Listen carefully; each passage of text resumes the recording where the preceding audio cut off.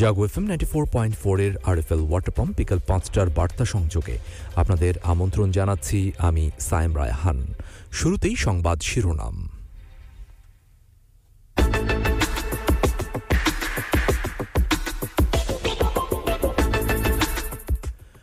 বঙ্গবন্ধুর দেশে কোনো মানুষ ঠিকানাবিহীন থাকবে না বললেন প্রধানমন্ত্রী।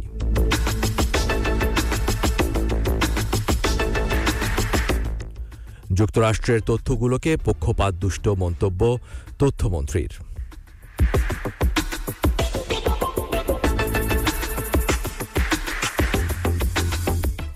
ইউক্রেন যুদ্ধের অবসান চায় না যুক্তরাষ্ট্র, মন্তব্য ইরানের।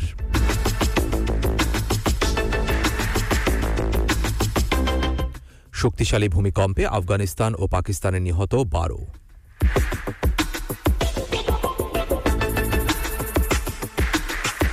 এবং ঘরের মাঠে নেদারল্যান্ডসের কাছে হারল জিম্বাবুয়ে।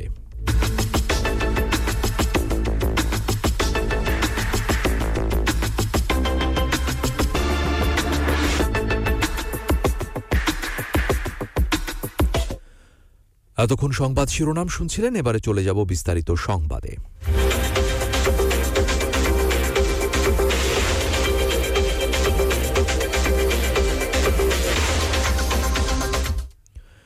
জাতির জনক বঙ্গবন্ধু শেখ মুজিবুর রহমানের দেশে কোনো মানুষ ঠিকানাবিহীন থাকবে না বলে ফের দৃঢ় প্রত্যয় ব্যক্ত করেছেন প্রধানমন্ত্রী শেখ হাসিনা। আজ গণভবন থেকে দেশের বিভিন্ন উপজেলা ৩৯,৩৬৫ পরিবারকে ভূমি ও ঘর দেওয়ার অনুষ্ঠানে যুক্ত হয়ে একথা বলেন তিনি।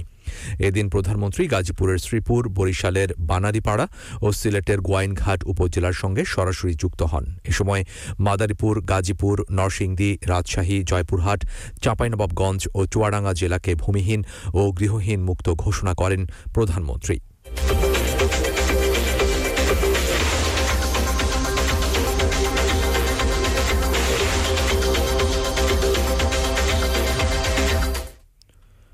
বাংলাদেশের মানবাধিকার, নির্বাচন ও গণতন্ত্র নিয়ে মার্কিন যুক্তরাষ্ট্রের সংগ্রহ করা তথ্যগুলো পক্ষপাতদুষ্ট বলে মন্তব্য করেছেন তথ্যমন্ত্রী ও আওয়ামী লীগের যুগ্ম সাধারণ সম্পাদক ড হাসান মাহমুদ।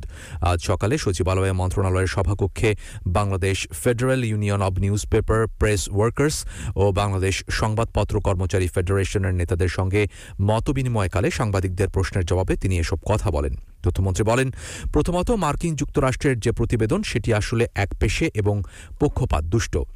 সরকার বিরোধী বিভিন্ন এনজিও প্রতিষ্ঠানের পক্ষ থেকে তারা তথ্যগুলো সংগ্রহ করেছে। এছাড়াও আরও বিভিন্ন সূত্র রয়েছে। এ প্রসঙ্গে তিনি বলেন, তার বিরোধী এবং পক্ষপাতদুষ্ট বিভিন্ন সূত্র থেকে তারা তথ্যগুলো সংগ্রহ করেছে। অবশ্যই পুরো প্রতিবেদন প্রত্যাখ্যান করছি না, কারণ সেখানে অনেক ভালো কথাও বলা আছে। তবে সার্বিকভাবে যে বিষয়গুলো মানবাধিকার সংক্রান্ত, নির্বাচন সংক্রান্ত, গণতন্ত্র সংক্রান্ত যে সমস্ত বিষয়াদি আছে সেগুলো পক্ষপাতদুষ্ট। এখন ভবিষ্যতে দেখতে হবে যে অন্য কোনো বড় দেশ মার্কিন যুক্তরাষ্ট্রের মানবাধিকার কিংবা নির্বাচনী ব্যবস্থা নিয়ে প্রতিবেদন দেয় কিনা, সেটিও একটি দেখার বিষয়।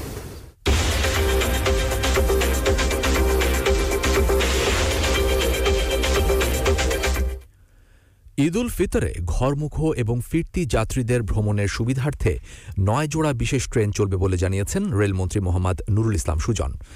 আজ বেলা 12:30টায় রেল ভবনে এক সংবাদ সম্মেলনে সাংবাদিকদের এ তথ্য জানান তিনি।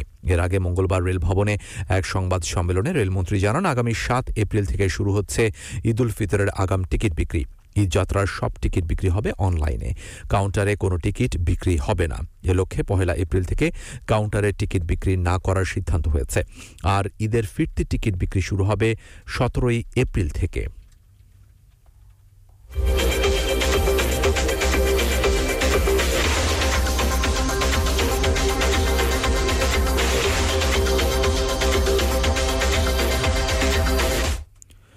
রাজধানীর বিভিন্ন এলাকায় মাদক বিরোধী অভিযানে মাদক বিক্রি ও সেবনের অভিযোগে ৫১ জনকে গ্রেপ্তার করেছে ঢাকা মেট্রোপলিটন পুলিশের বিভিন্ন অপরাধ ও গোয়েন্দা বিভাগ।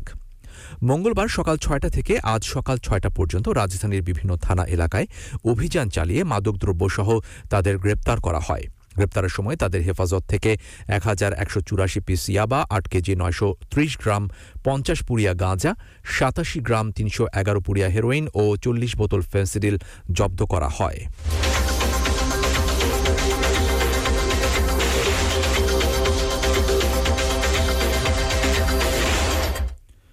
এবার আন্তর্জাতিক প্রসঙ্গ।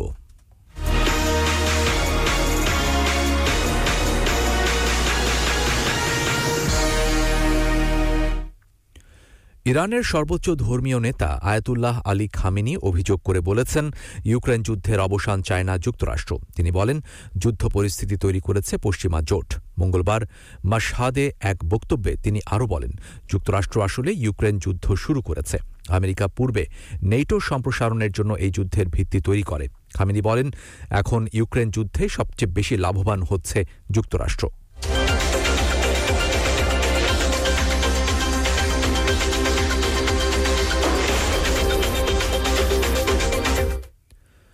আফগানিস্তান ও পাকিস্তানের শক্তিশালী এক ভূমিকম্পে ১২ জন নিহত হয়েছে।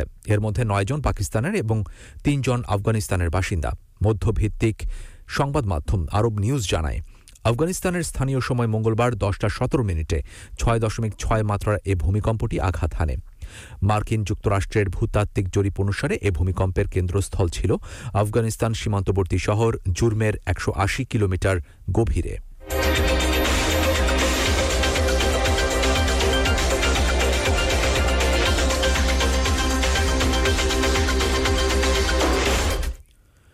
যুক্তরাষ্ট্রের সিলিকন ভ্যালি ও সিগনেচার ব্যাংকের মতো আরও অন্তত ২০০ ব্যাংক পতনের ঝুঁকির মুখে রয়েছে। টালমাটাল অবস্থায় রয়েছে ১৮৬টি ব্যাংক। নতুন এক গবেষণায় উঠে এসেছে এ তথ্য। বাইডেন প্রশাসন সম্প্রতি স্মরণকালের সবচেয়ে ভয়াবহ পরিস্থিতিতে নিমজ্জিত মার্কিন ব্যাংকিং খাতকে টেনে তুলতে একাধিক পদক্ষেপ নিলেও শঙ্কা কাটিয়ে উঠতে পারেনি।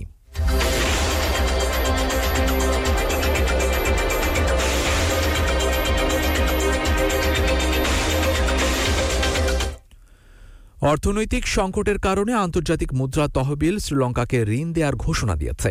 আন্তর্জাতিক সংবাদ মাধ্যম আল জাজিরা জানায়, $৩ বিলিয়ন বেল আউট অনুমোদন করেছে এ সংস্থা। শ্রীলঙ্কার প্রেসিডেন্ট রনিল বিক্রমাসিংহে এ তথ্য জানিয়েছেন। এ বিষয়ে আইএমএফ জানিয়েছে, তারা অবিলম্বে শ্রীলঙ্কার জন্য $৩৩.৩০ কোটি তহবিল ছাড় করবে। আগামী মাসগুলোতে আরও তহবিল প্রদান করবে তারা।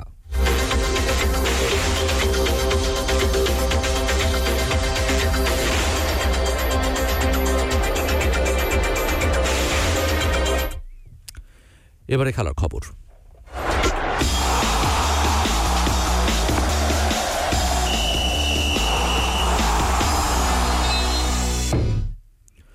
ঘরের মাঠে ওয়ানডে সিরিজের প্রথম ম্যাচেই সফরকারী নেদারল্যান্ডসের কাছে ৩ উইকেটের ব্যবধানে পরাজয় স্বীকার করে নিল জিম্বাবুইয়ানরা।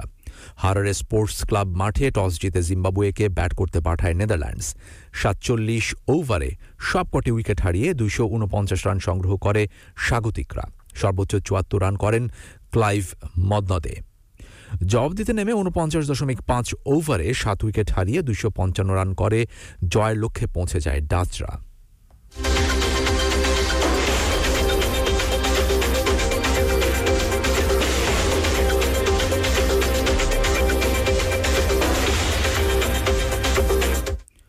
চলতি বছর অনুষ্ঠিত ওয়ানডে বিশ্বকাপের একক আয়োজন ভারত। আগে থেকেই আয়োজক বোর্ড বিসিসিআই বিশ্বকাপ শুরুর একটা সম্ভাব্য তারিখ জানিয়ে দিল। একই সঙ্গে জানিয়েছে বিশ্বকাপ ফাইনালেরও সম্ভাব্য তারিখ। বিশ্বকাপ শুরু হতে পারে আগামী ৫ অক্টোবর। ফাইনালের সম্ভাব্য তারিখ ১৯ নভেম্বর। অর্থাৎ ৫ অক্টোবর শুরু হয়ে ১৯ নভেম্বর শেষ হবে ১০ দলের ওয়ানডে বিশ্বকাপ। আহমেদাবাদের মোতেরা স্টেডিয়ামে অনুষ্ঠিত হবে ফাইনাল ম্যাচ। ভারতের মোট ১২টি শহরে অনুষ্ঠিত হবে বিশ্বকাপের ম্যাচগুলো।